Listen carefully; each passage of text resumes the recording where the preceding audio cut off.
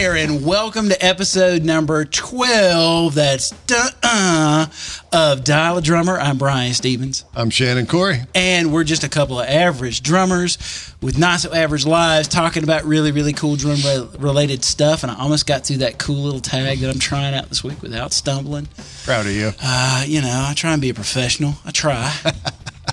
But as we get into it today, let me let you know that we are being sponsored by Session Ace. Session Ace is a great new brand that just came. Well, I'm speaking third person here. This is okay. Interesting. So the Session Ace EST in-ears specifically are what we're talking about today, and it's an entire in-ear monitor package that sounds absolutely amazing. And it just happens to be a company that I started, and in-ears are just the very first product that we decided to come out with. And there are going to be a lot of other great drum and music-related products, but the Session Ace ESTs are actually the in-ear monitors we're using right this very second. Absolutely. And they sound absolutely amazing out of the box. You also get a ton of other accessories that you need, and they're only $99. We've been prototyping them for what, a year? Yeah, over a year? Yeah, about a year. We've been using these things, different variations of them, and you can go get your own set now. $99. You get the ears, you get a couple of different types of cables, you get a great snappable, closable, water-resistant plastic case, tons of different ear tips, extension cables, all kinds of stuff. $99. It's a great deal. Absolutely. And we appreciate you guys for tuning in again this week on audio and video. I see Tony Halliburton there that's in the Facebook chat as we're doing our live version. Tony's he's a user of the Session Ace ESTs. Yes, he is. He's a lover of those things. Great bass player in town. And I want to remind you guys that we are here every Monday, and we're settling in on 3 p.m. As our Eastern time, as our start time for our live taping. At least for the next month. At least for the next month, until you get some things going, get some things launched. Yeah. And when we're doing this show live, you can actually call us on that number you see behind us, the 844-833-3786. And we will be taking some calls later. Should we have some people on the line, we'll be answering questions about our topic today and taking your comments, taking your questions. You can also go to dialadrummer.net. If you're not able to watch live or listen live, trying to be on a production schedule where we record on Mondays and we release on Fridays. But life sort of gets in the way sometimes. Well, when we're busy working, some of this extracurricular stuff has to be put on the shelf a little bit. So people they don't realize we do this every Monday, and we put it out for you every week because we just enjoy talking about drum stuff. It's a labor of love. Yeah, absolutely. Yeah. We want to share some of our information, some things that we come across, and this week in particular is definitely right out of the pages of both of our lives. Absolutely. And we're going to share some very valuable information with you. Make sure you follow us on all the socials. We're pretty much Dial a Drummer everywhere. We're on Facebook. We're on Instagram, Twitter, YouTube, and please subscribe to our YouTube channel. We're still looking for that magic number of 100 so that we can. We need your help, people. Yeah, we need to claim that Dial a Drummer moniker on YouTube. And you can use all of those different modalities to share the show with your friends. And that way you can bring them into this little community that's you right there and us right here having a great conversation about all things drums and drumming. And so with that, I don't have any other newsy, salesy. I think you've covered it all, my friend. I hope so. How was your week? Busy? Very good. Very busy week. Some session work and a couple of gigs. Pretty standard fare kind of stuff. Yeah. Some time with the family. Got to see a movie this weekend. That was cool. Cool. Got to see the new Kingsman movie. It was pretty awesome. How is it? It's very good. The last one was awesome. Yeah. I would say it's almost better than the first one. Really? Yeah. That's a tall order. It's really good. Tall order. Worth seeing. How about yourself? Pretty much work. That was it. Between my usual stuff here at the studio and some gig things that we're going to talk about a little bit. But today on the show, I had a gig this past Saturday with a band that's got a bit of a reputation in town, a good reputation in town, the Mike Veal Band, and going out and doing this kind of run and gun sort of private gig immediately raised for me the importance of talking with the people on the other side of the camera about this idea of being a hired gun or subbing on gigs. And so that's going to be today's topic that we're talking about. In terms of why this gig was so important, the Mike Veal Band kind of has a reputation, at least in Atlanta, of being one of those bands that some of the best players in Atlanta have are either currently playing with this band or have filtered through the band. Mike's been around a long time. Very long time. He's been one of the busiest musicians in Atlanta. He books gigs from clubs to small theater things. I think they're doing like a Greg Allman tribute package now that's pretty cool, that they've expanded the band. And they also do a lot of private gigs, and that's what this was. This was a guy's 40th birthday party. Oh, nice. At a really nice restaurant up in Roswell that has a little special events area. And the real challenge of a gig like that is it's all real seasoned pros, guys that are 15 years older than me. Maybe 10 to 15 years older. I don't want to make those guys archaic. But the real challenge of that gig is that you've got guys that know thousands of songs. And they're very good at what they do. Yeah. Very good at what they do. And they know these songs almost exactly like the album. Right. So they have a running Wednesday night gig they do at the Tin Roof. And sort of the running joke there is that, if you throw $20 in the tip jar, you can pretty much call any tune and they'll play it for you. And it'll be spot on. Yeah. I've sat there and I've watched people go, "Hey, Mac, you played Josie, Steely Dan." And they play the entire tune, note for note, spot on. Right. They'll do Peg, talking about Steely Dan, they'll do Peg and all the background vocals are there because there's 4 guys in the band that sing. Like you said, seasoned pros that know what they're doing. And so it's a challenging gig because the set list literally is the American Songbook. It's just what's been popular the past 40 years, and that's what you've got to pick from. But it's not unlike any other kind of gig where there's a large song list and maybe things that you don't listen to in your casual time. So that really brought me to the idea of talking with folks about what it's like to sub on gigs and really give people some actionable things that they can do. We could sit here and we could say, make sure you show up to the gig on time and, make sure you're nice to everybody and shake the sound guy's hand. And that's all like 101. Right. That's common courtesy. You need to know that before we even start this conversation. Really? Yeah. If we have to start there with the conversation, then we probably don't need to have the kind of conversation we're about to have. Right. Because we're going to dig deep. We're going to dive super, super deep and talk about the real minutia of what it means to be a hired gun. Have you seen the Hired Gun DVD yet? Yes. It's pretty awesome. It's amazing. You some great stories. They sort of aim it at, this top tier touring thing, Alice Cooper and Bon Jovi and things like that. Right. But the sentiment that they have in that DVD really is the sentiment of the hired gun, work for hire player, in the fact that you don't really always have the ideal situation.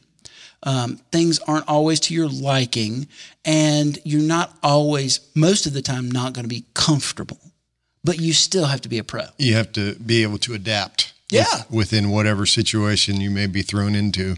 Yeah, you have to field all the balls that get hit to you. You have to be able to hit any kind of curveball. Absolutely. I'm using a sports analogy, and I haven't seen the first Public baseball game. Service announcement: Brian is not a sports guy. It sounded good rolling off my tongue, though, right? Really, it can be a bit of an athletic event in the fact that you really have to do a lot of things on the front end to be ready for what happens when you get to the gig, and even then, it doesn't stop. Or even to take the call in the first place, to say yes, So those are a lot of the things that we're going to talk about today, and I'm sure somebody on the other side of that camera is asking, well, why would I want to sub a gig for another drummer? Why is that valuable? Well, we could start with the drumming community in Atlanta is really cool. Yeah. It's a big circle. A lot of us obviously know each other. So a lot of us trust each other, that if we refer one of our buddies or I refer you or likewise, you know that that person's going to step in and do a great job. So starting there, then you open the door to, why do you want to sub? Right. Well, I think, so let's say it's your gig and you've got something else you've got going on and you call me, for example. First rule of thumb, and I maybe jump a topic a little bit here, but if you're going to sub for somebody, respect the job.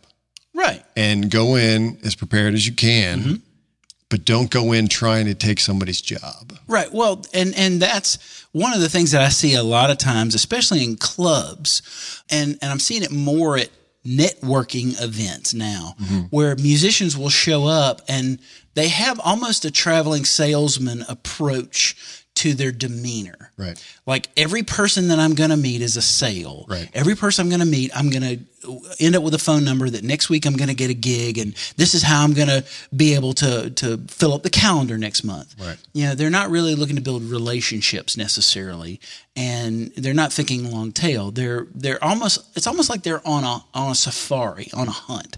And it's about bagging as many trophies as they can get. Well, because it's more about the individual than it does the team that is trying to present something. The first thing in terms of your attitude, you really want to take this attitude of service. You're there to be of service. You're not putting notches on your belt. Right. As you're looking for these opportunities to sub, you're not looking to fill the calendar. That's not. And it's not about not you the mindset. as an individual or as a player. It's about, you used a great word, about service. Yeah.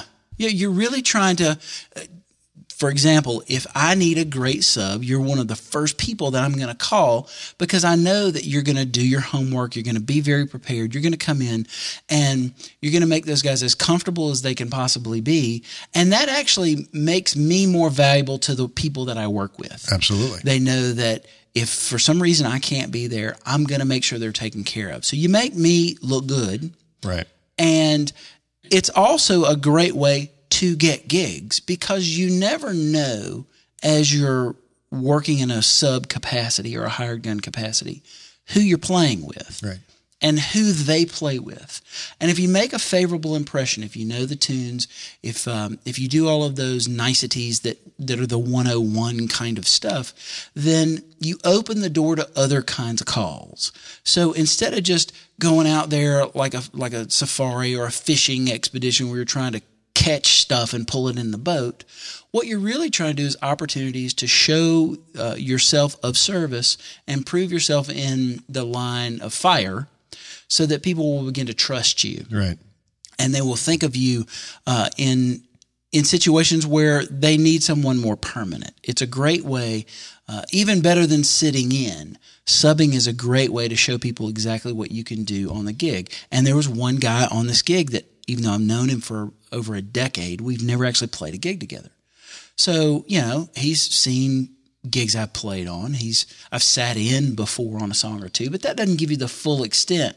Well, the cool thing is you had a non-playing rapport before you actually played, which actually makes the playing kind of easy at that point. Yeah. There's a certain level of trust already that, they know your track record. They know you as a person. They know that you're there to be of service to them and to help make them shine. So there's a level of comfortability there that immediately people, they sort of, they settle in a little quicker on things. So what we're going to talk about today is we're going to take sort of a before, during, and after the gig approach to the things that we talk about in helping you to understand how to become a great sub or how to become a hired gun. They work in tandem. If you're doing one, you're probably doing the other. Sure. This really starts before you get the gig call. This kind of thing starts. And I start at choosing my lane. And it's probably the first mistake that most drummers make. You really have to understand first, what music do you like playing? Great point.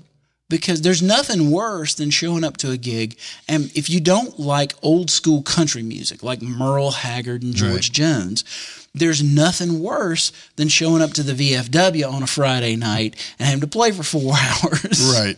Thinking you're going to play blast beats or something. Yeah. And yeah, I remember when I was in college, it was probably before I had an appreciation for that kind of music, but I needed to pay rent. And so I would show up for these kind of gigs, and it would be dreadful. Right. Because for me, I didn't really have a connection to the music. I didn't know these tunes. Most of the time, if I knew a tune, I had heard it at my grandma's house. And I really didn't have any kind of appreciation for the styling and for the subtleties and nuances of this music. And so it really made for a very tenuous experience. Sure. There's a big difference in hearing a song versus learning and playing a song. And when you're sitting in a place playing music you don't like with guys you don't know, the hands on the clock move really slow.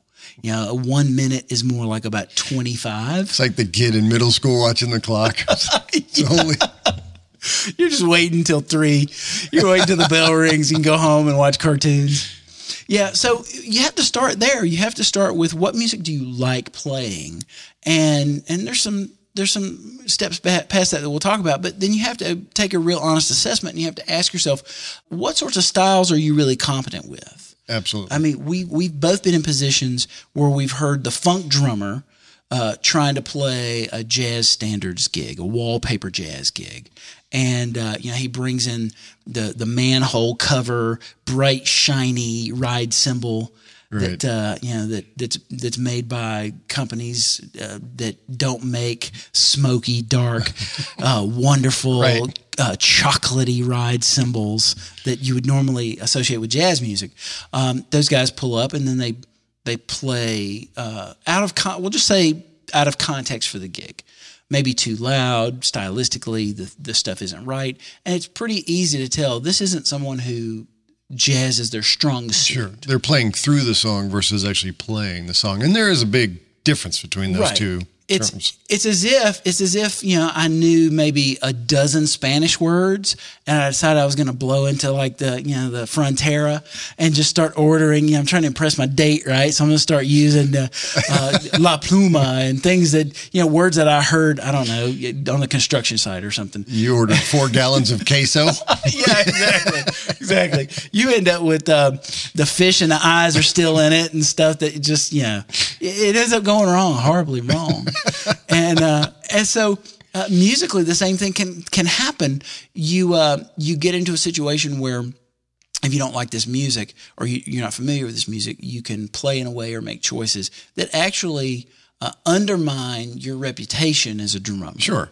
And you quickly not get called back. Because if it's for lack of a better analogy here, if you are more of a funk R&B guy and you get a call to go do the prog rock gig, probably not the smartest call. You may work yourself up to that kind of thing. Right. But if math is not your strong suit every 2 bars, you may want to work that up before you say, yeah, I can do it, and then get to the gig and it's a calamity. Right. Then you'll never get called back, and it's a small town. The reputation will start quickly. Yep. I had a gig early on in my career, like in the late 90s here in Atlanta, where I got called from a jazz artist. But because I really didn't do my homework about this person before I said yes to the gig, I didn't realize that it was Indian jazz, like not feather jazz. It was dot jazz. Is that? I hope that's not. We're gonna have to cut that one out. We're taking that one out in the edit. Feather, not dot. Anyway, it was that kind of music where they have tablas and things like that, and people do things in 19 and they're dancing. And I got to the gig. Fancy ride cymbal didn't help you on that gig. No, it didn't. And what's even worse is they had charts for the gig too. And, my chart reading for that kind of music was not very good. Right. And so I'll kind of call myself out. I got myself in on a gig that I didn't do very good. So I wasn't surprised that I never got a call from those people again. Sure. Because I was out of my element. I wasn't playing music I was familiar with. Even though I could read, I wasn't reading charts in a style that I was familiar with. So it literally was like reading Greek. And I didn't bring the right gear to the gig either. You know, I showed up with my standard rock kit, and this was anything but that. So you have to take kind of a gear inventory. If you're gonna hang a shingle out and be a sub or a hired gun for, we'll just say, jazz quartet gigs, because there are a lot of those kind of corporate gigs or private party gigs where you're just in a little jazz quartet shoved in a corner in your wallpaper for the 3 hours. You don't need to take the 24. No, you don't take a 24. You don't take the 24-inch big clangy ride cymbal and all that kind of stuff. You really have to be. You have to take an honest inventory of your gear and say, what am I equipped to work with? Sure. What are the right sounds? Yeah. And not every cymbal, regardless of what the advertising tells you, not every cymbal is good for every kind of gig. Not every drum is good for every kind of gig. There's a wide enough berth that you can do some things that make them somewhat malleable. But every piece of gear has its... Or even the right sticks for the gig. Yeah. You know, you don't want to show up to that kind of gig with 2 Bs only when you should be taking 7 As, you know? Yeah. So beyond that, once you kind of find out what your wheelhouse is going to be, then the next mistake that I see that a lot of guys make is, especially drummers, and I'm not sure why drummers particularly have this problem, but you have to have a repertoire of songs that you already know. There's nothing worse than getting a call to sub a gig, and you're like, yeah, great, no problem. I'd Send me your list. Yeah, and you get the list, and there's 120 songs that you've never played. Mustang Sally's probably the only one. And so part of this idea of being a hired gun or a sub for gigs, especially these kind of gigs, is you've got to start early with building a repertoire of tunes. Jazz players for decades now have been used to learning standards. Mm-hmm. But with more contemporary music, we have a standards type of songbook. I call it the American songbook because it's tunes that have been popular for like the past 40 plus years. Sure. That you may have heard them on the radio. You may have heard them on your parents' radio, on a classic rock station, any number of different places. And so you've got to start early before you start getting those calls with building a repertoire of songs that you know, and not that you halfway know or that you just know the drum parts for. One of the things that I would do is I would start by taking an inventory. Just get a piece of paper, and from the top of your mind, what are the songs that you could play beginning to end exactly like the recording? And just make a list. That's a good question, right? And if you end up with 3 of them, then you need to get a recording of that song and then sit down the drums, put the recording on, and play along with it. If you got a way to record yourself, even better. Right. And then go back and really judge. Did I play the right groove for the verse? If I didn't play the exact fill at the end of the first chorus, did I play something that fit stylistically? Was it fill appropriate? Sure. Yeah, and if there are any important band figures, did I play those with the recording as if I've known the song and have played the song a zillion times? So, that list of songs that you already know really does help you get a starting place. And it helps answer some of those other questions from before when you're trying to pick your lane. And it's good for your individual growth and as your own learning curve. I'm going to jump to one of your notes a little farther down here. Like you said in rehearsal, because it starts prior, learning a song a day. I'm going to steal one of your points here. Yeah. But that's a great way to do it. Yeah. And before you know it, you're at 3, 4, 5, 10 songs. Yeah. You get somebody's song list. You've got a good working idea of some great tunes that you already know. Well, let's get to that point. So the next thing you can do if you're trying to build a repertoire is you got to find the songs to learn. And what you don't want to do, you don't want to wait till somebody calls you for the gig. You want to go ahead and know what are the tunes that I should be learning. And one of the best places you can start is finding out what bands in your area play these kinds of gigs, whether it's club gigs or corporate gigs, wedding gigs, all those kind of things. And most of them have websites. Especially if it's a band you like, you can preempt. Oh, yeah. That's a great way to be very specific. Think of a band that you went out and heard at a club that you liked. Or maybe you were at your cousin's wedding and there was a great party band there. You're like, I kind of like that band. Right. That was a great set list. Let's steal it. I guarantee. Borrow. Well, it's one of those. You meet the drummer, you meet some of the people in the band, and you're just, again, establishing relationships, beginning to build bridges. And, you get a card from whoever runs the band, and it'll have the website on there. You immediately go. Most of them will have a song list. And it may not be all the songs they play, but it'll be the 60 most popular ones. And that's a great place to start. You can there's a ready-made list. Right. And if you... Sorry. That's the only problem with drinking these things during the show instead of water, is every once in a while I got to kind of let one of those go. We've had a couple of good ones throughout the series. So you can hit 4 or 5 of those websites and you can look at the commonalities. Mm-hmm. Like if you see Mustang Sally on 5 different band websites, I know it's kind of tongue-in-cheek with pro musicians, but if you see it on 5 different band websites and you don't know that song, probably a song you need to learn. Sure. And so you can compile this spreadsheet of tunes based on these different lists. And you can just begin to start to knock those out. You can ask friends that you know that are working musicians. You can talk to someone you're taking a lesson with. When I started taking jazz lessons with Justin Varnes, I immediately said, hey, do you have a list, like a typed out list of songs that are very common standards for the kind of folks that you play with here around town? And of course, Justin being a great drummer and a great educator, he immediately went, yeah, hang on one second, went right to his computer, pulled up his spreadsheet, printed off a copy for me and handed it to me. Nice. And they were even, and this is how awesome he is as an educator, they were even compiled in categories like 1, 2, 3, 4, 5, from easiest to learn to hardest to learn. Oh, wow. Nice. So, and his instruction was start in the number 1 category. Here's all the Satin Doll, all the things you are, all of these jazz standards that are easy to learn.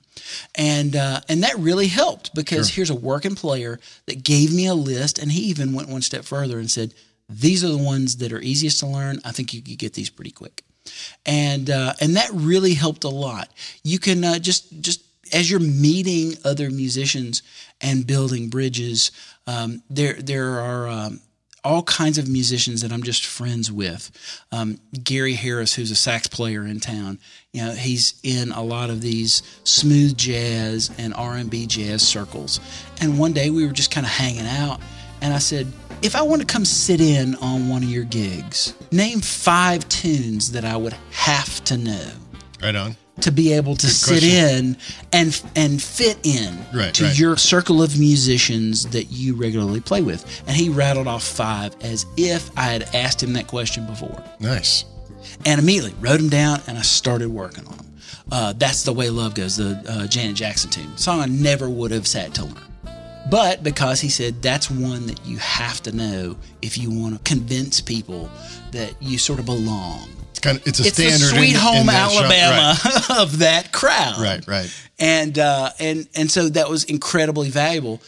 He gave me 5 tunes, and I immediately that week went and learned those 5 tunes and did the kind of homework we're going to talk about later. And it's kind of establishing a set of standards within whatever genre of music is out there. Mm-hmm. You start learning what those are, and then you've got at least a good working idea of what to show up and have in your back pocket if you're, like you said, going to sit in, to start networking early on. Yeah, sitting in is a great way to begin to get these kind of opportunities. Having some tunes that are genre appropriate for those kind of bands, super valuable. Ask yourself, what songs do you hear on classic rock or top 40 or some of the decades stations? Like if you get on satellite radio, there's a 50s, 60s, 70s, 80s, 90s station. All you need to do is just put that station on for a day. What are some of the tunes that you hear on those stations? Because if it's a song from the 1970s that's still getting radio play from somewhere, probably a popular song. So that's a great way to begin surveying the landscape and building a repertoire or a list for your repertoire that you need to learn. And you know me, man, I'm like super anal retentive about this kind of stuff. And so put them in a spreadsheet. Mm-hmm. Don't trust your memory. And if you put these things, you can put them in a Google Doc or Microsoft Excel spreadsheet or whatever it is that you use. Or even a legal pad. Write it down. Write it down. Write it down. You can go analog. Right. Old school. Old school. So now that you've got this list. You don't have to back up a legal pad. I'm just saying. What if my house burns down, man? Your computers would have been gone too, buddy. That's true. That's true. So now you got this list of tunes. And again, I'm all about actionable. What can we do that's actionable? So now we get into what you alluded to before. There's some things that you can actually do that you can build into at least every week, where you can begin to knock this list out. Mm-hmm. And the one I call a song a day, if you practice 4 or 5 days a week, maybe extend your practice time another 10 or 15 minutes and pick one of those songs off that list. And now with Spotify and Apple Music and all these different streaming services, most of the time those songs are going to be on there. I mean, I remember even as late as, last year, I would, if I got a call for a gig and I would get a list of tunes, there might be 30 tunes on there I hadn't heard before, and I'm spending $30 on iTunes, right, downloading those things at 99 cents a pop. That's true. And that way I would have them. Well, now, and I did this for Mike's gig, immediately after he sent me the message and said, hey, can you do this gig? I hit his website and I pulled his song list, knowing it was only a partial song list, but I pulled his song list down and I immediately made a Spotify playlist. And I just cataloged every song on there, even the ones that I knew. Right. I just put them all on a Spotify playlist. And you can do the same sort of thing. Look at that list, and every day take an extra 10 minutes to just do a search for one of the songs, put it on this playlist of songs that I'm learning, and you sit down and you can make a quick little drum chart that's got the basic grooves for the verses and the choruses, the form of the song. Is it an 8-bar intro? Does the guitar start? Right. Love and Happiness. There's that lick. Right. And now we're in. So knowing those little touches, those are the kind of things that let people know that you know the song. Right. And so you just make a little note on your card, You write guitar intro. And maybe you write a couple of little eighth notes or something. Sure. Whatever the timing of that is. The tempo of the tune, yep. All these little things. All of the little things that you need to know. The specific grooves for verses and choruses. If they're band figures, you want to make sure that you try and chart them out or write the rhythm for them or give yourself some kind of primer so that as you're playing through, it's coming up. And then you know what to play that's complementary to that sort of thing. And if you do one of those a day, even just 3 days a week, now you got a dozen tunes each month that you know. Absolutely. In the course of a year, that's 144 more songs that you know. In the course of that song a day, you're going to run across some tunes that you didn't think you knew that you do know. So maybe you wedge in 2 songs that particular day. Somebody has Johnny B. Good on their list, and you pull it up, and you're like, oh, yeah, it's got the stops. Right. Oh, yeah, I actually know this song. Great. Just put it on the list, play through it, make sure you know it, move on to the next tune. You got 2 songs done in it. Right. And at the same time, you're keeping your brain active and, moving forward with your learning process, too. Yeah. Another thing I would add to you could use, it's one thing to write out charts, but I tend to use a lyric sheet because most singers will follow their form down to the T. Yep. And if you're on the same page with them, it's a lot easier to keep the band straight. It's the equivalent. You hear jazz musicians always talk about learning the melodies of the standards, mm-hmm. not just the form of the standard, because the forms are pretty standard, but and not just the chord changes, but actually learning the melody. It's the equivalent of that. And that's definitely where drummers fall down. You should learn what the lyrics are to the tunes and have a good idea of what the melodies of those tunes are. If someone decides to do a different arrangement from the record, but you know the lyrics, then you can follow them more closely. Yeah, it's easier to adapt. If a singer doesn't do that extra bar at the end of chorus 2, right. getting into the bridge, the little build-up thing, they go right into the bridge, then you can follow them. You know where they are in the song. And it happens all the time. Sure. You know, people do slightly different arrangements from the original. So if you happen to know those lyrics and you know those melodies, and you're familiar with not just the drum parts, but the songs themselves, you got a better shot when you're in the line of fire on those things to be able to follow what's going on and what's swirling around you. Sure. So the drum charting helps, and it's great for practicing, being able to knock those out, but also learn the tunes. There's something that I do that a lot of people don't really realize, and I definitely got some of this on this gig this weekend. A lot of times when we learn songs, we're kind of guilty of learning them just like the record, including the tempos. Mm-hmm. But depending on who the vocalist is and depending on who some of the other musicians in the band are, a lot of times people will do tunes slightly faster or slightly slower than the recorded tempos, sure, especially slightly faster. Yeah.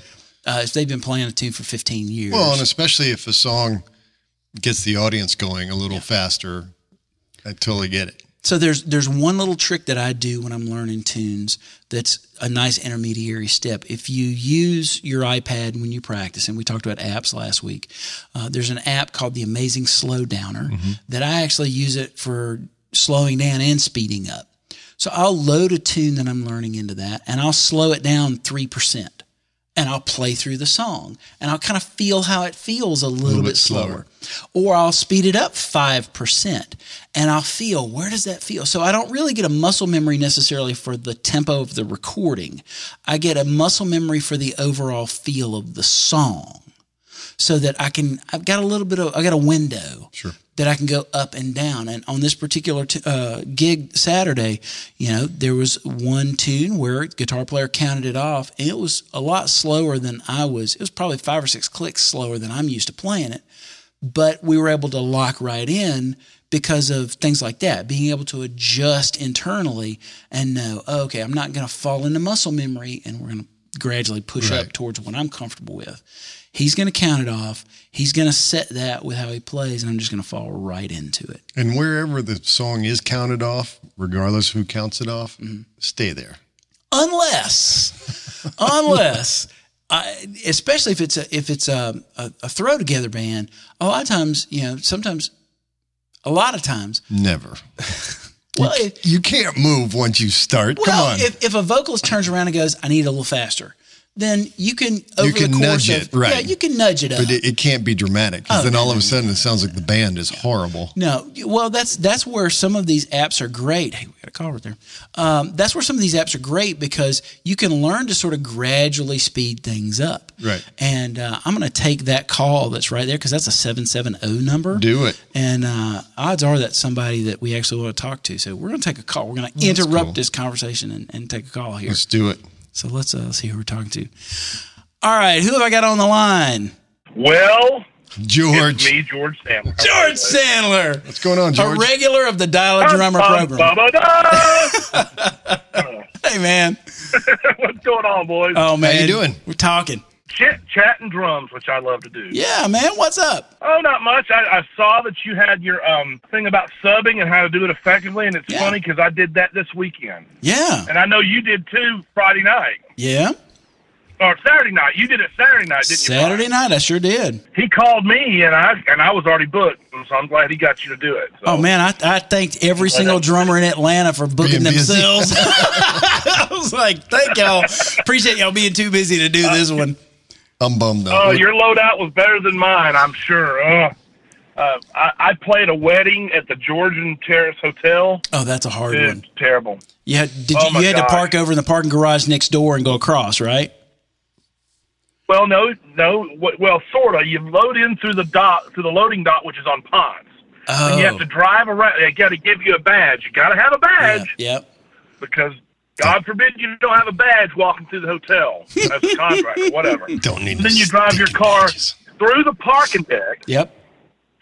Get your ticket, go back in, set up your stuff, and at the end of the night, you pack up, go get your van, got to have your badge, go through and go back down Ponce and go in the loading dock.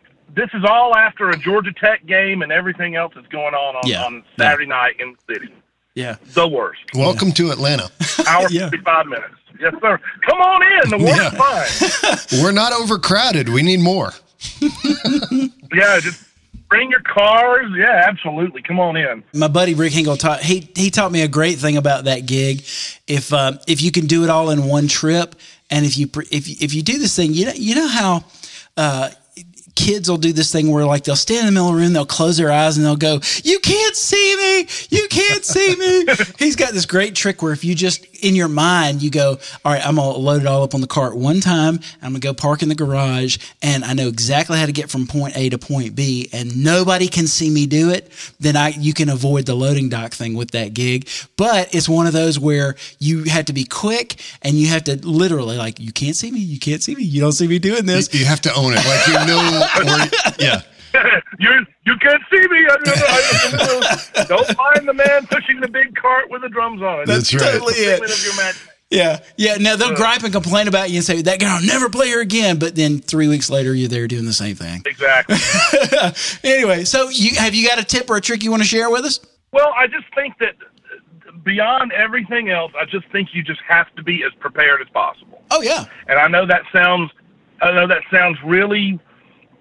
Well, duh. But seriously, it means, and it behooves the band leader as much as possible. And I know you got your call at the very last minute. Oh yeah. Would you get a call on Friday? It might have been late Thursday, early Friday. Yeah, it was very last minute. And those guys play everything. Yeah. So you just kind of have to go in with big ears. But with this band that I was playing with, it's mostly dance music. Right. And the guy, although it took him a while because he asked me about the gig 2 weeks ago, and I said, great. They use some tracks. They use click tracks as this dance music, so there's some extra synth stuff and all that stuff going on. Right. So I said, that'd be great. If you'll send me some of the tracks, I'll take care of it. I already have some tracks from when we played together 2 years ago, so that'll be cool. But send me a song list. And the song list actually didn't come till Tuesday or Wednesday. Oh, gosh. And some of the songs on there were stuff I was not familiar with. So I literally made, what I do is I have I use an iPad Pro, kind of like you do. Yeah. I make my charts and then scan them to my iPad Pro. And just go that route. And I try to listen before the gigs, make my tempo markings. It's easier when you're playing, sort of easier when you're playing with tracks because the tempo's there. Right. You just got to you just got to have everything you got to have to hear it, which makes my job more because I can't just show up with drums. I've got to show up with a kind of an in-ear rig and so forth and so on. Right. I just think there's no other way to do it but be prepared as much as you can. And then you're almost at the mercy of the other guys in the band too, because if like you said, you get called at the very last minute. Hey man, I need the latest I've ever been called for a gig was on a Sunday. I got called at 1:45 to come down to a 3:30 rehearsal to play a 5 o'clock service. Oh, wow. During that same day. And it was just, okay, yeah, sure, I'll come down. And, we just kind of read through the stuff and went through it. And it wasn't but 5 songs, but still, you're also dependent upon your band leaders or whoever to give you cues. Right. It's harrowing. What do you bring? Everything and anything if you can, know, and especially with being prepared. There's no secret to it. You just got to be prepared, like you said. I don't know how you did that gig Friday, man, or Saturday. They play everything, and I used to play with that band years ago, and I played with them a few months ago. Did a whole weekend with them, and each night we did a different set of songs. Oh yeah. And in some cases, the guys in the band this weekend didn't even actually know the songs. It was kind of interesting to, like, one guy knows the songs. And so at the beginning, like, he'd go like, all right, it's in D and it's 1-6-4-5. And then you'd see a big 4 when it was time to go to the bridge. Like somebody'd hold up a 4 or something. Well, that's the other big thing. It's one thing to talk about being prepared and do all this due diligence, but you got to have big ears and listen. Oh yeah. And really just huge ears. Like elephant ears, yeah. And just pay attention to what's actually going on at the gig in real time. Right. And that's something we're going to talk about in a bit. Well, George, we're going to get back to our list. Thanks for calling. No worries, man. Just take care of you guys, and just always a pleasure to listen to you. Thanks, George. We'll see you. Take care, bud. Bye. So yeah. Actually, some of those things we're gonna table those in just a little bit. Getting back to what we were talking about in the practice room, there's one other way that wanted to kind of table with you that to me makes it an interesting way to go through learning songs is this idea of kind of building drummer case studies. Mm-hmm. And so a lot of times what I'll do is I'll pick a drummer that I really like. I've done this with Porcaro. I've done this with J.R. Robinson. I'm starting to do it now with Paul Lime. Since country is such a big thing. He's played on almost a lot more records than some of those guys combined. Yeah, exactly. I went through my Al Jackson Jr. phase, so I had to play all these Memphis tunes and learn all these Memphis tunes. But I'll actually build a sort of a case study for maybe 6 months where I'll just study a particular drummer. Travis McNabb is another one that I'm going through a lot of tunes that he's played on that are also very popular tunes that you might play on a cover band gig. Sure, pick up the nuances of that player. Because especially with somebody like that, there's some things that are so specific. Like with Paul Lime, there are fills that he plays that are very specific to him. Mm-hmm. Just like some of the Motown drummers. Right. Like you can almost tell who the drummer is by that fill. Right. In country music, you can tell whether Eddie Bayers played on something or Paul Lime played on something or Milton Sledge played on something or Lonnie Wilson played on something by some of the fills that are there or the way that the grooves are constructed. So a lot of times I'll take a window of 4 to 6 months and I'll just be learning tunes that I know a particular drummer played on. And it makes it more interesting for me in learning songs. Because there's kind of a common theme between all of them. Sure. Other than, well, maybe I'll get a country gig that I get to play these songs. I'm actually learning the vocabulary of these great recording drummers so that I can use them. I can use that vocabulary to sub on gigs and also use that kind of vocabulary in the studio to make better decisions about what I play on somebody else's track. So that's just another technique that you can do in the practice room.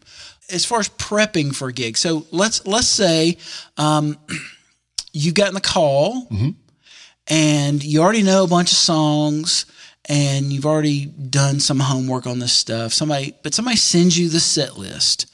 What's the next thing that you do when you know that the gig is on a calendar and you have a song list? What are some things that you do? You already mentioned putting it in a playlist, whether it's on Spotify or Napster or Apple Music, whatever you're using. For me, when you get into, let's say they send you 60 songs and you haven't done 40 of them before, I'm going to go make me lyric sheets and try to learn that form really quickly. Yep. Make my little notes on that. So at least I have a really good running idea of where the singers are going to go. Right.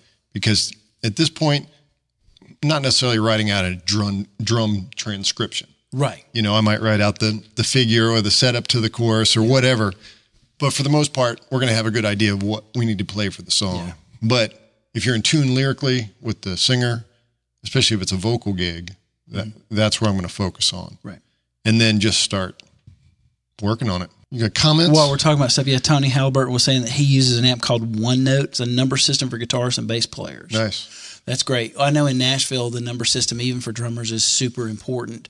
Jim Riley's got a great book on that. Book. A drummer who put a book out about melodic stuff. And about how the Nashville system works and how to learn it correctly. Right. And if you have got some basic ear training, sometimes, especially in talking about learning the song, a number chart is better if you've done some ear training and you know these chord sequences and what they sound like. What does a 1-6-4-5 sound like versus a 1-4-5, or what does a minor chord sound like versus a diminished chord? These different kinds of things. Those kinds of melodic charting systems may be super valuable for you in learning a song and knowing your place in the song. So, but even with a numbered chart, you still got to sit down and listen to the tune because it's not giving you any rhythmic information. No, it's not giving you any of that stuff. Anything that's super specific. So doing your research is important. I usually ask if a band has any kind of show tapes. With artists that are doing original music, I almost always get some kind of show tape. Sure. Because the recorded version of tunes is very different from the live version. And that's a question I'll ask band leaders a lot of times too. Are you referencing a record version? Yeah. A YouTube live video? And if so, does everybody know what that is? Yeah. So, and YouTube is another great one because most bands that are working nowadays have some kind of YouTube presence. Right. So, if you're going to sub for John Chalden on the Rupert's Orchestra gig, there's a lot of video, even if it's just phone footage of Rupert's playing tunes, playing the new Bruno Mars tune or whatever. You can dial it up and playlist that on YouTube and actually get some recordings of the band playing that they may not even have. Right. So you can do a little bit of homework that way and begin to knock out some of the specifics that you're going to need to be able to sit in and sound like you belong in there. Well, and like you said, doing a case study on drummers, if you know the drummer's been on the gig forever, learn some of his nuances so that you can go in there and be seamless and the band can relax and they're not thinking about, oh God, how are we going to get through this? Exactly. Now, you also have to kind of ask if you're doing any kind of charts, whether it's drum charts or number charts or lyric sheets, are you going to use paper on the gig? Are you going to be, 21st century and use an iPad? Or are you going to memorize them? And some bands don't allow any of that, right? You got to come in cold and know it all. I'll jump on one of my own points. During the gig sometimes, you have to do a very good read of whether or not you should pull out your charts. This gig I was doing Saturday was, even if I had charts for all of those, the one thing I didn't do today was grab some charts out of there. That file cabinet is full of charts from the last 20 years. I got charts that I did when I was in college and learning tunes. That's the other thing on this topic, right? So you take the time to make these charts or whatever your workflow is, put them in a notebook or a PDF, Excel spreadsheet, whatever, and keep them because you do one gig. Okay, so maybe you don't play with them because their normal drummer goes back on the gig, but when you get another call, you've already got a nice working idea of what they're doing, and then it's easy to recall all that stuff. Yeah, usually I can remember if I've done songs on a gig before, and if I have and I've done charts for them, they're usually going to be in that file cabinet. There's one whole drawer of the file cabinet that's just either charts I've written or copies of charts that were given to me. Sure. Or any number of different things. And slowly I'm digitizing everything so that I've got it on a hard drive. You have the version of Brick House in 7? No. No, I don't. Thank goodness. It's epic. It's epic. They were so savvy to do that. You need to organize your charts. If you're going to use paper, maybe you're putting a notebook together with sheet protectors or whatever, and maybe you got set lists ahead of time. Ask for those things if the band has them, and decide how you're going to organize that information. Or if you're not, I already knew this particular gig.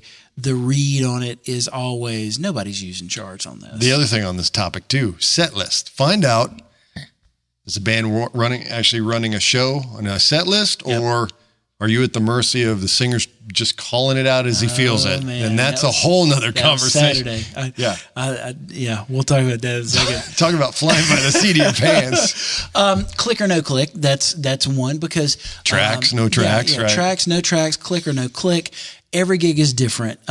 You really need to find out what is the drummer doing that's normally on that gig, and you want to follow suit. There's nothing worse than you go running in there with your rhythm watch and your setup, and the drummer that's on a gig doesn't use any of that. Your whole idea in subbing a gig versus, say, just being a hired gun, if you're just subbing a gig, the whole idea here is you want to be as close to what they're used to as possible. Right. Even if that makes you slightly uncomfortable. You want to do things in a manner that's very similar to what the rest of the band is used to. What does that drummer do? And maybe you have a metronome with a light on it and you've got some tempos programmed in to jog your memory. But if that drummer doesn't play with a click, I'm probably not going to use a click on the gig. Sure. I may use my tempo app, and I'll have the light, and I'll have those plugged in, and I'll use it as a reference to start. But then I'm listening to the band. Decide if you're going to do that or not. Maybe if the setup that you're working with is very different from the setup you're comfortable with. I know you have a setup that is your normal setup. But I tend to morph what I use to whatever the gig is. guy is, whatever the guy normally plays that gig, what he uses, or as close to as I can replicate it as possible.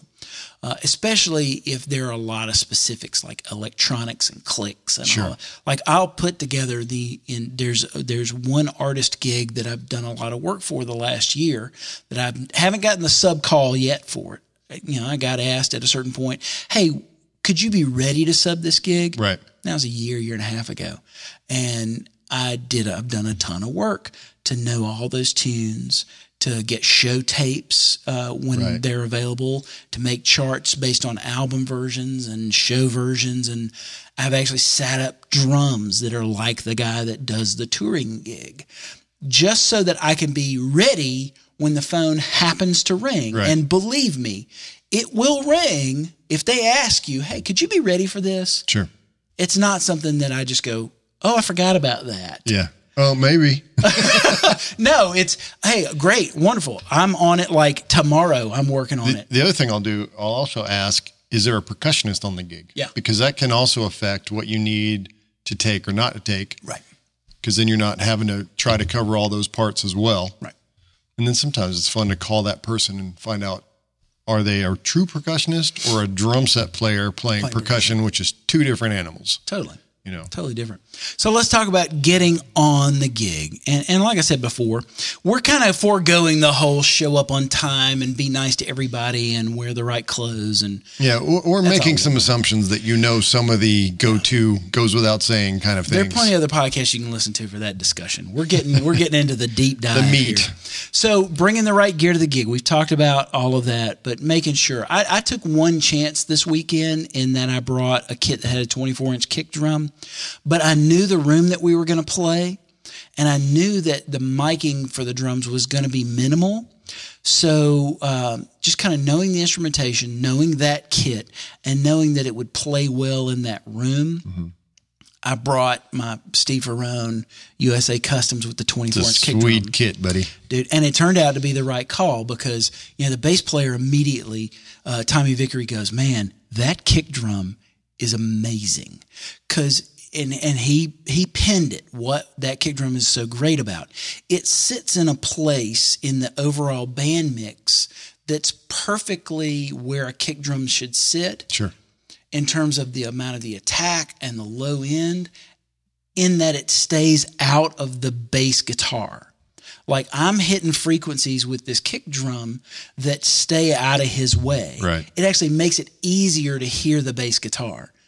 I mean, come on, that's a winner right there, right? So don't everybody go buying a Steve Ferrone kit now. That's my little secret. I gave it to you, but watch, there's going to be 12 guys in Atlanta now that buy those dang kits. 24 is just sold out. It's a great sounding kit. There's a reason why Ferrone uses it, and that's one of the reasons. It just, for a live band playing classic rock, R&B, like the kind of music we were playing, it just sits in the right place live. And those that are keeping track, it's a standard. It's a 14 by 24? Yes. Yeah. That's the money sound. Oh, man. That's the secret of that. It's the 14-inch depth. It definitely is. And one of the reasons why I picked it too, I only have two kick drums that have 14-inch depths. And one of them's a vintage kit from the 50s. I'm not carrying that out for a gig. No. I knew this was going to be a shallow stage. Sure. And even though it's only 2 inches, some people use like my Brooklyn kit, it has an 18-inch depth on the kick. I knew it was going to be a shallow stage. That 2 or 4 inches makes a huge difference. Yes, but you have to remember, you and I are both over 6 feet tall. Yeah. There is no shallow stage where we're concerned. Yeah. Well, we take up real estate. When you hire a tall guy, you kind of get what you get. But I knew, like, the 14-inch depth is perfect for those kinds of, hey, there's Darren Stanley on the line. He just jumped on the live webcast. Oh, cool. Hi, Darren. Amazing drummer, dude. Nice guy, too. That 14-inch depth, I knew it was going to be a shallow stage, gave the singer a little bit more room to run, kind of stayed out his way a little bit. There were some reasons why I did that, but you want to pick the right gear. Well, it goes into listening and playing to the room. Yeah. Having the right tools. Right. As far as bringing gear to the gig, for me, I tend to bring 2 or 3 different snare drums. Mm-hmm. What do you do with the gear that you choose to bring to a sub gig? I'll generally bring 2. I'll have my main, which is generally a 7 by 13. Yep. and I'll bring a 5x13. Yeah. I like the 13s. You're a 13 guy. I know everybody loves 14s, but for the drums I play, the trick drums, aluminum, yeah. To me, those are and I've got them tuned in such a way that they can cover whatever I need. Sure. For me, for this particular gig, I brought my 5.5x14 Vinnie Colaiuta snare. Nice. It's just a USA custom that's branded a signature drum, but it's just a 5x14. Sure. Gretsch. I also brought the 6.5x14 Black Beauty. Just knowing the tunes that I was playing. Sure. I just kind of felt like, even though I don't always carry it out on gigs, I felt like it would be a solid choice for a slightly deeper drum. Mm-hmm. And then, of course, I packed an Acrolite. Like, that's one of those things. If you're trying to do the sub gig thing or the hired gun thing, you can almost carry an Acrolite to any gig. Can't go wrong and with it's aluminum. Probably going to work. Yeah, says the guy who plays aluminum drums. That's one of those where if I bring 2 snare drums and I'm thinking, one of these 2 will get it, and I happen to play in a room where neither of them work, I can pull out that Acrolite. And this one I brought had the die-cast. I put die-cast nice. on it. Warms just because it up I just like a little bit. That sound. I like that sound. So had the Black Beauty not been the call, the Vinnie one, it just, even though it's a great sounding drum, for that room, it was just a little shallow. It didn't have quite the meat I thought I'd need against the weight of the band. The Acrolite would have worked just fine. And so, 2 snare drums plus an Acrolite, you're going to win every time. Yeah, so there you go. Go to eBay and buy one for $100. I usually carry different cymbals. Absolutely. Like I carried 3 different crash cymbals, knowing I was going to hang 2. So I knew 2 of the 3 would always work. And then I carried a 14 and a 15-inch set of hi-hats and 2 different ride cymbals. Mm-hmm. So gives you enough variety based on what's going on. Yeah, that's just being safe. Sure. That's not so much the style of music, because either one of those would have worked for the style. It was the room. Like when I got in the room and I hit that 20-inch crash cymbal, I went, nah, it's too much for this room. So I had 2 different 18-inch crash cymbals that had different pitches and different sheens. I could hang both of those. That was perfect. With ride cymbals, the one I normally go to is a 22-inch ride cymbal. That particular 22 works in so many different situations. It was the perfect ride cymbal. But I had a slightly smaller one just in case. Sure. And same way, I like the 15-inch hi-hats. They don't always work. And in this case, they were perfect. But if they hadn't, I'd pull out the 14s. Bob's your uncle. You're done. Right. Just having some choices. It's easier to cart it and leave it in the car than to leave it at home. It's always better to have more gear with you than wish you had something that you just decided not to bring because you were lazy. One thing that I do before the gig actually starts is I always ask about a set list. In this case, I already knew. I knew those guys. There is no set list. Yeah, they're just calling. They're calling tunes. Yeah. But if there is a set list and you know and you don't already have the set list, do you guys already have a set list worked out? Great. Can I see a copy of it? That way you can, if you've got charts, if you've got tracks, if you got other things, you can kind of make sure your order's right. And then ask lots of questions. Yeah.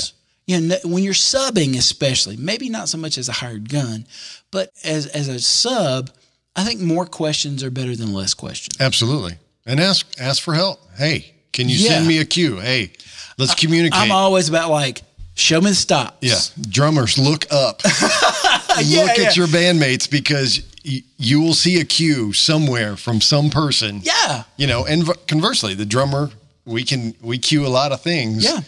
If everybody's paying attention and watching and listening, man, it makes life much easier. I always ask, who am I going to look to for cues? Mm-hmm. Is it going to be the guitar player, the bass player, or is it going to be the singer?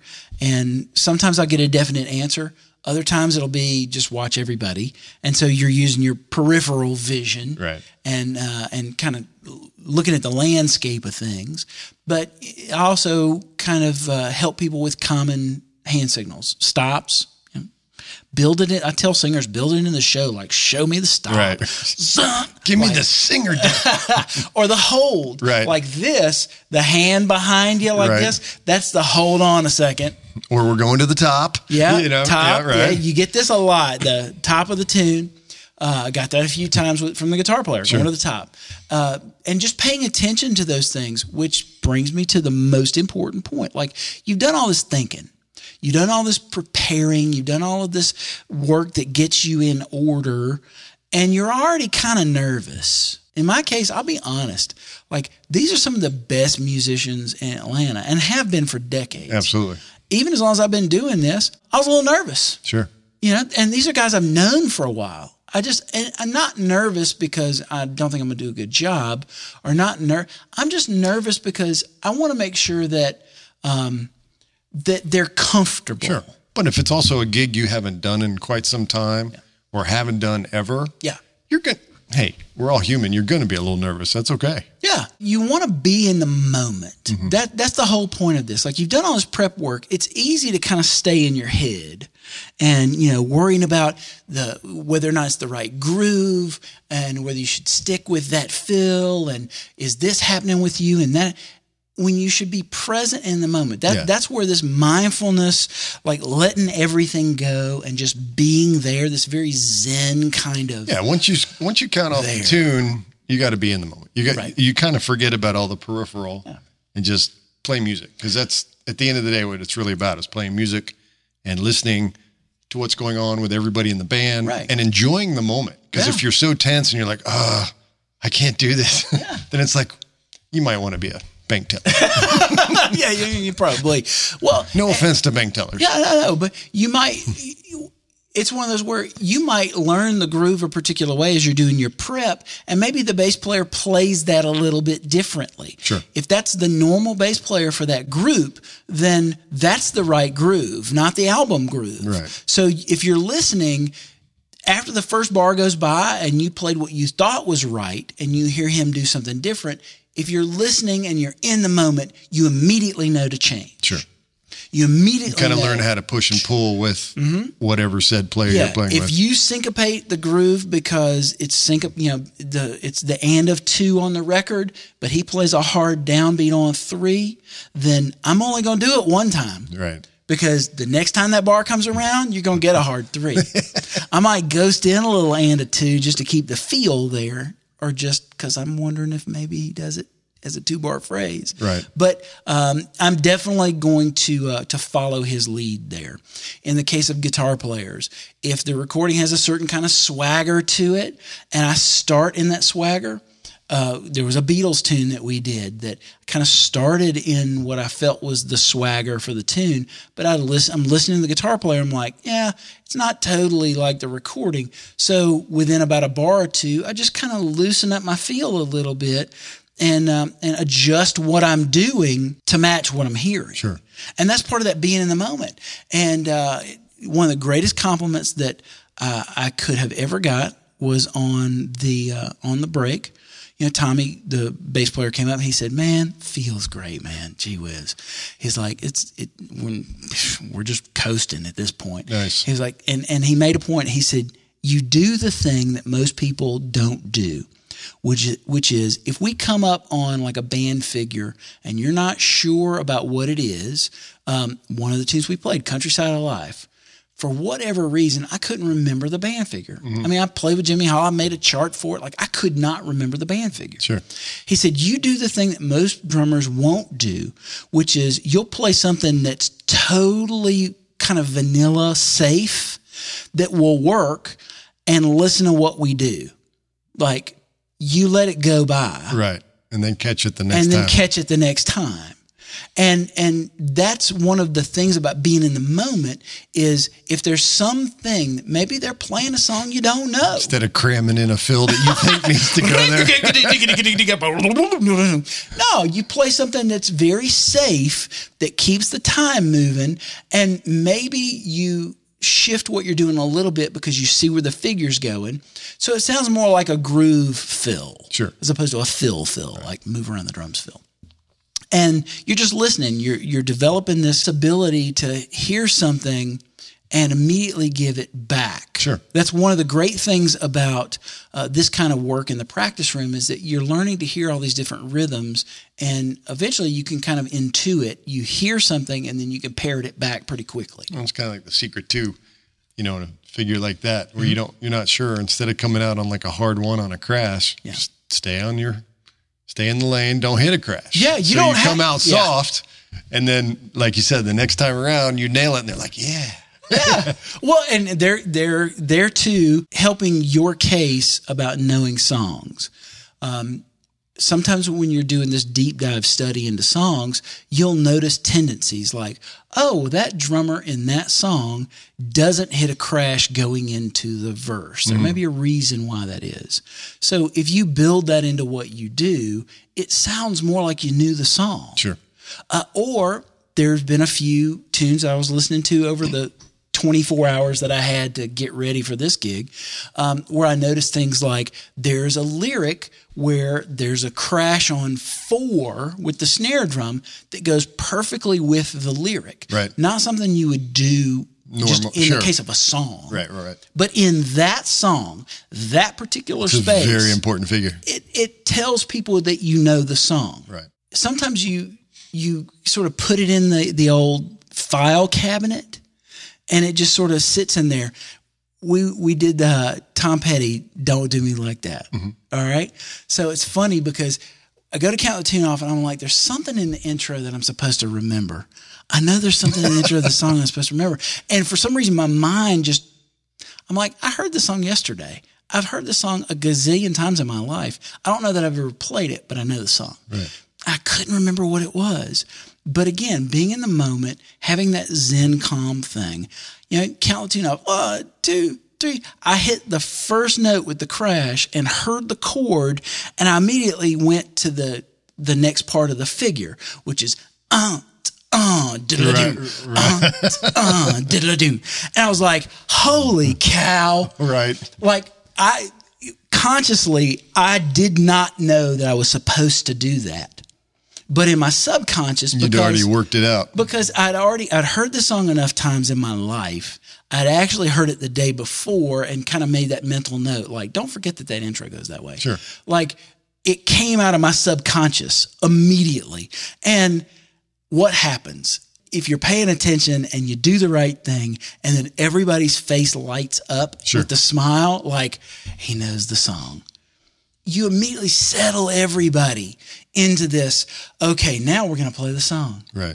Everything's fine. Brian knows this song. Gee whiz. It's all about listening. I mean, because also you can be in a situation where, let's say a bass player, for example, some bass players tend to be a little funkier. Some tend to play more on a rock side. So that can kind of change the vibe or the feel of a tune. And you got to be able to shift a little. Yeah. But that comes down to listening. You're not going to be able to figure that out on your chart or having done all this listening to the recorded versions. Somebody goes to play a Buddy Holly tune, and if you try and play it like, serious kind of rockabilly kind of thing, maybe they're a little more modern with the feel of it, or maybe they're doing a Dwight Yoakam tune and it's not quite so alt country. Right. You make those decisions right there on the deck while things are happening. If you're listening, if you're in the moment. So you got to keep your eyes open. You got to keep your ears open. You got to look and communicate. And sometimes people make little subtle moves. Like, no. Don't ever do that again. No, not that. Not that. Don't call us. We'll call you. Yeah, you don't want this. Not the signal you want to get.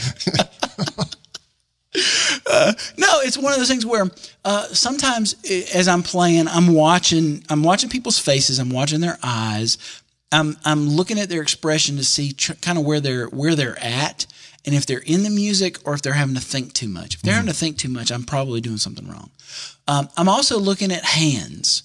Like if I'm wondering whether or not to syncopate something, or I know a band figure's coming up and I want to make sure, I've gotten to the point now where I can play my drums and not have to look at them. So out of my peripheral vision, I can look at a keyboard player's hands, or I can look at a bass player's fingers, and I can see as I'm playing that they're either playing something complementary to what I'm doing and I'm in, right, or I'm about to do something that's not going to work. Right. Yeah. And I've got to very quickly shift into something else. Something that works. So just being completely aware, eyes, ears, open totally so that you can shift. Now, do you record yourself for every gig? I've gotten more in the practice of that, yeah, with a little Q2 in. Yeah.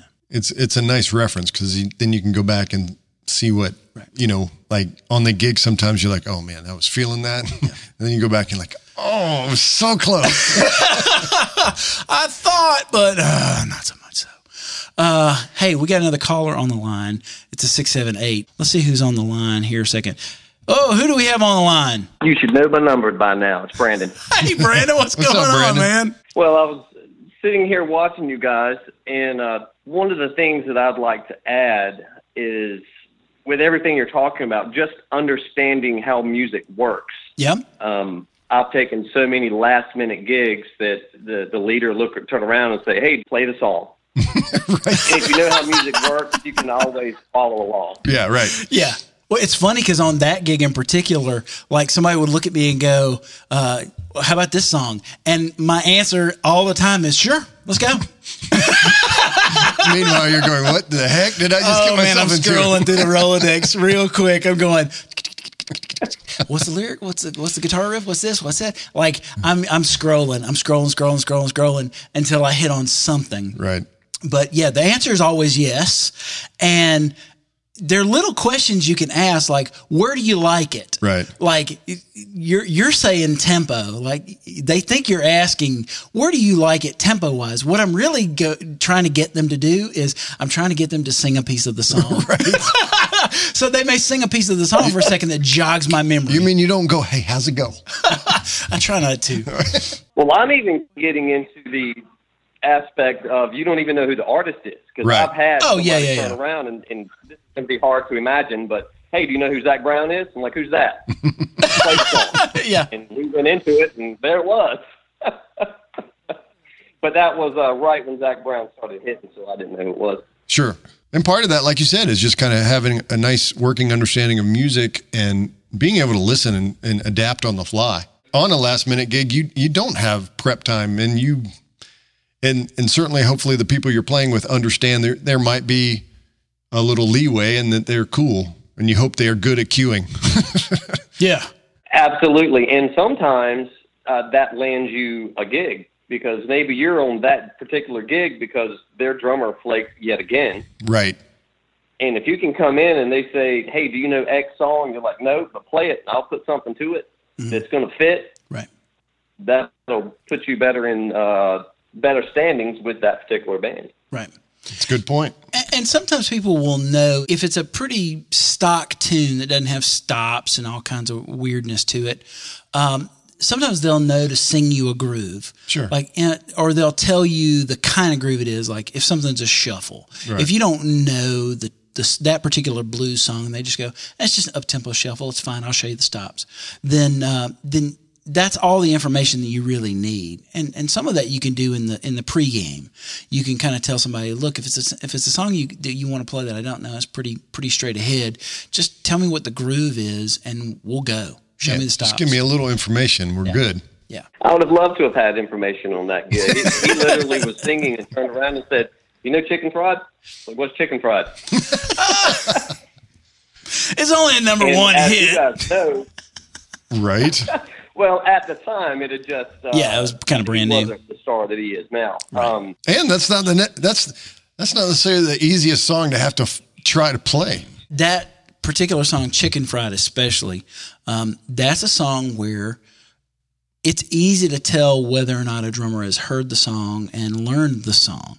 Because it's not just the stops. Yeah. Like that last verse with the military snare thing, right. And when things are halftime versus when they're more of the straight ahead 2-beat kind of thing, or where the stops are. Where it comes in. Even when it comes in. Yep. That cut time part completely changes the groove of that song. Yeah. Absolutely. Yeah. That's one of those where if you're doing the homework of knowing what the popular songs are of the day, and you're trying to pay attention, you'll probably catch that. Especially if it was a hit last year, then you may be able to end run that a little bit by going and doing that study. But yeah, if it's a newer tune, then yeah, sometimes you're just kind of in a hole and trying to get through it. The ultimate winging it. Yes, sir. Man. Thanks for calling in, Brandon. All right, man. Y'all have a good one. You All too, right. buddy. See ya. Thanks. Bye. That kind of brings up a good point too, is asking, whatever band leader, are you playing these jukebox versions, meaning to the T? Yeah. Or do you take some leeway and can we relax a little bit? Yeah. Sometimes that can help soften the blow a little bit too, especially on a last minute gig like Brandon's talking about. Yeah. It's asking somebody, is this the album version, or you Want to just do a kinda gig? give your way? When is it? Right now. I needed you 15 minutes ago. That's right. So, as far as recording myself goes, I try and record myself most gigs, but I'm also cognizant of when it's appropriate and when it's not. Like this gig, Agreed. It kind of wasn't appropriate to throw the camera up on there. There are some gigs that I can throw 3 or 4 cameras up, and people are totally cool with it because they kind of know that's the thing. But you sort of just have to ask. I mean, there's some subtle ways that you can go through and kind of hide the recorder. Sure. And do some things that give you some kind of archive. But if I'm not able to record myself, then all of a sudden I find that I'm kind of earmarking things mentally, like Countryside of Life and Right. ARU. There was an ARU tune that we did that nobody ever really does like the album version. And so I had to... Let me guess. So Into You. Yes.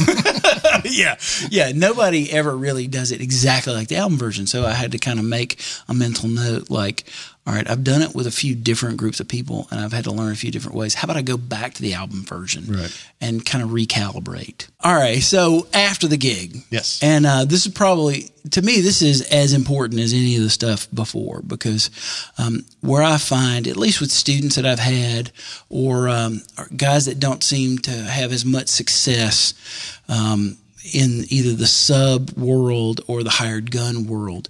A lot of guys, when they're done with the gig, they're kind of done with the gig. Right. They tend not to think about it anymore.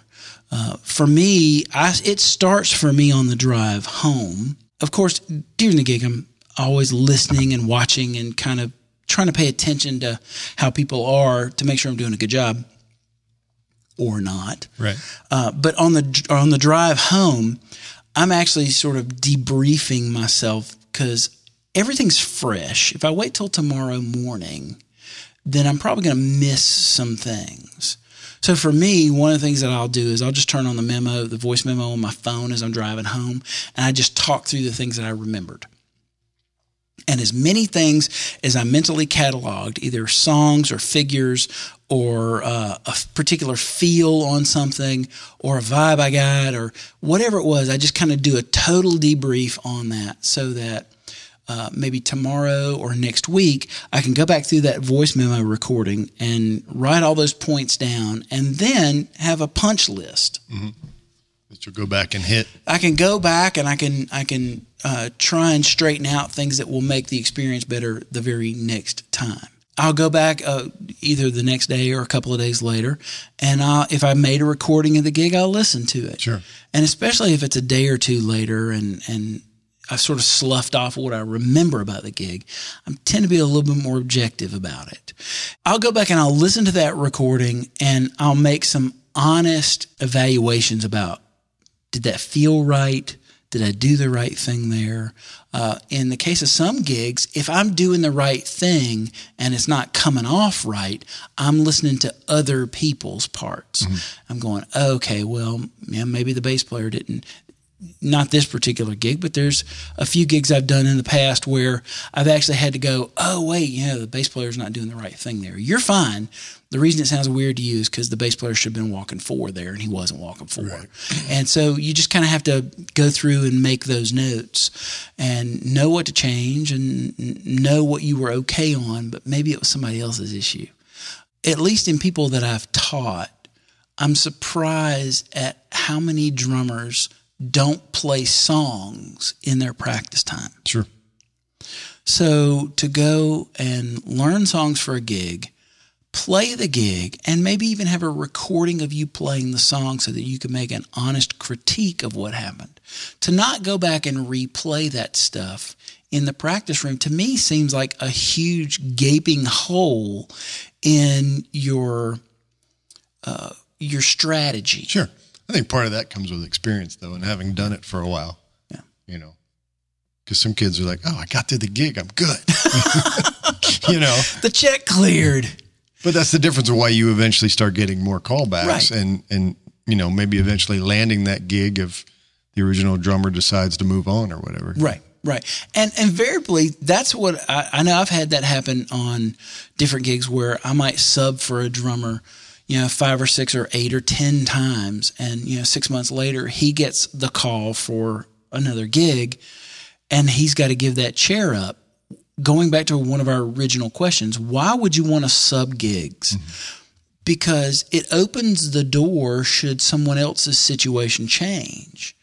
I mean, usually the guys that get calls for gigs are the guys that are already in the camp. Mm-hmm. Even if it's just a loose association, you've subbed a couple of times and it turned out great. Right.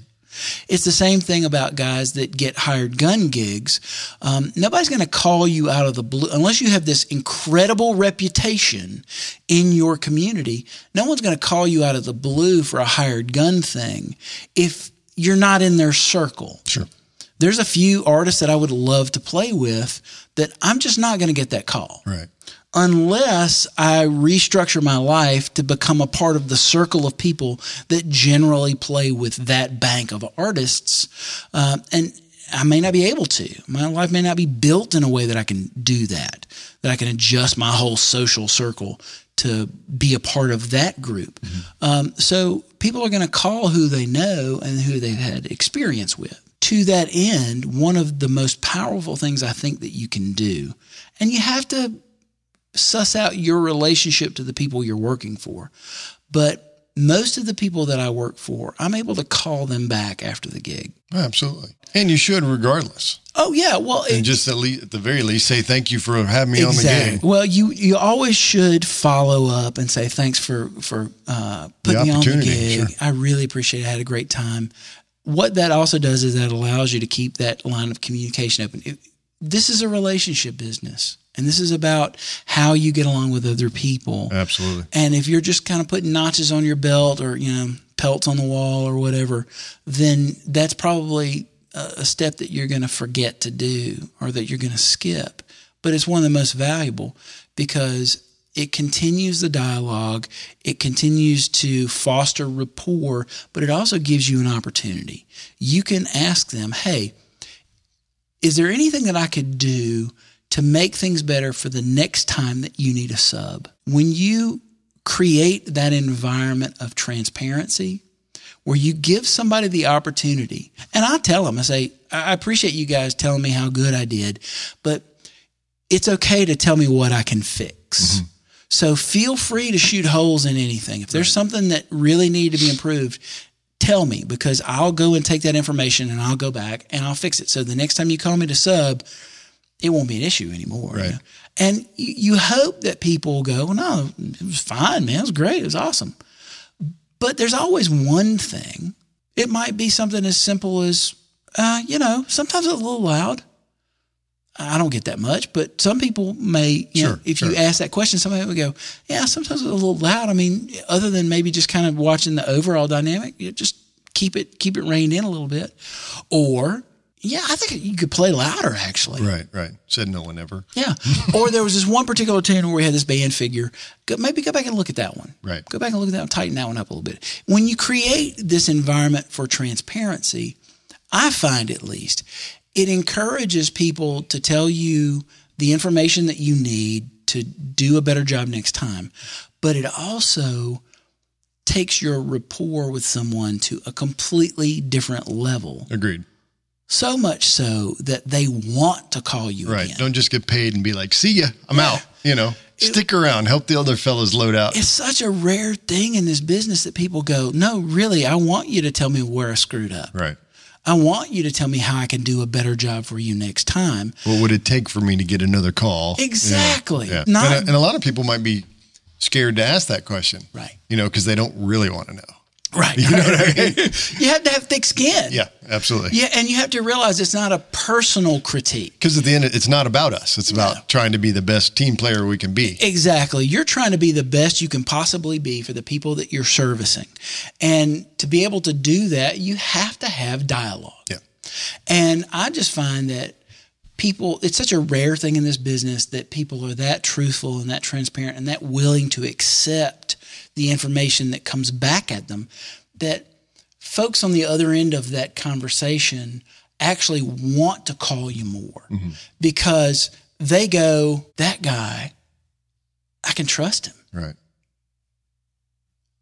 That guy is here not for himself, but for us. Right. That guy's here. Because ultimately we're trying to make the band sound better, not the band listen to the drummer. Right. So I feel like that's a great last step. It doesn't put a bow on things. What it does is it actually sort of opens up a whole other door so that you can get to a new level. Keeps with the circle of communication going. Yeah. For sure. Yeah. And people appreciate that. I think they do. So, man, I think we've given people a ton of actionable information today. Absolutely. And it's not just be nice to everybody and learn the sound guy's name and stuff like that. Shout out to Alex, who did a great job on sound this weekend, by the way. Nice. Shout out to Bobbly Mobley. I love Bobby, man. He's so awesome. That guy's great. The thing about playing on a gig like that, and we'll come out of the lineup and I'll just say this. The thing about playing on a gig like that, even though it's kind of high pressure in that you never know what's going to get thrown at you, all those guys are such sweethearts. And they just want to have fun. Right. Like they've played enough gigs in their life that they realize that, they can play. They're still playing music. They're playing it for the joy of music, not because you can read your chart perfectly. Right. Yeah. Those guys are there because they enjoy playing music and they've played those songs enough that if anything, they're hoping this will be fun. There's nothing to prove. There's, no statement to make.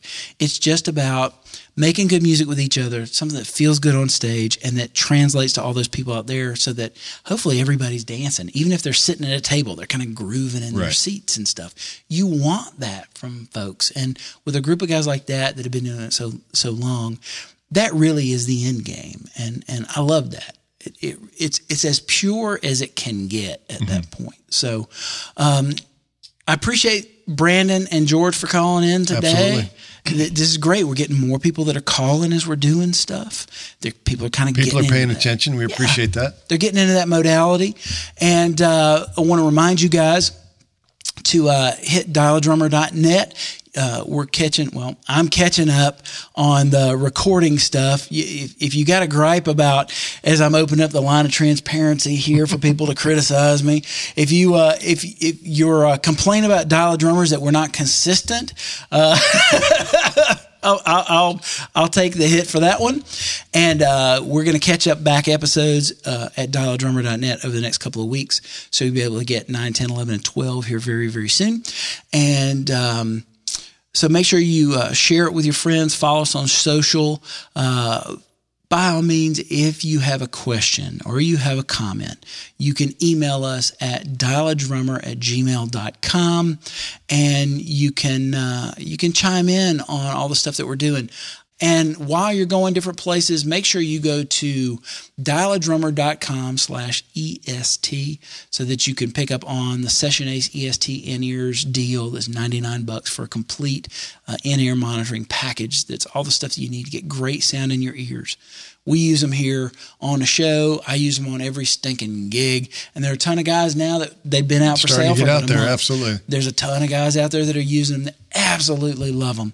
So make sure you go hit that link and support the thing that keeps this podcast afloat. We appreciate it. So, guys, go out there 1 foot in front of the other. Just take one step at a time to be a little better today than you were yesterday. And just go out there and keep being awesome. We'll see you next time. Have fun doing it. Yeah. Later. See you guys.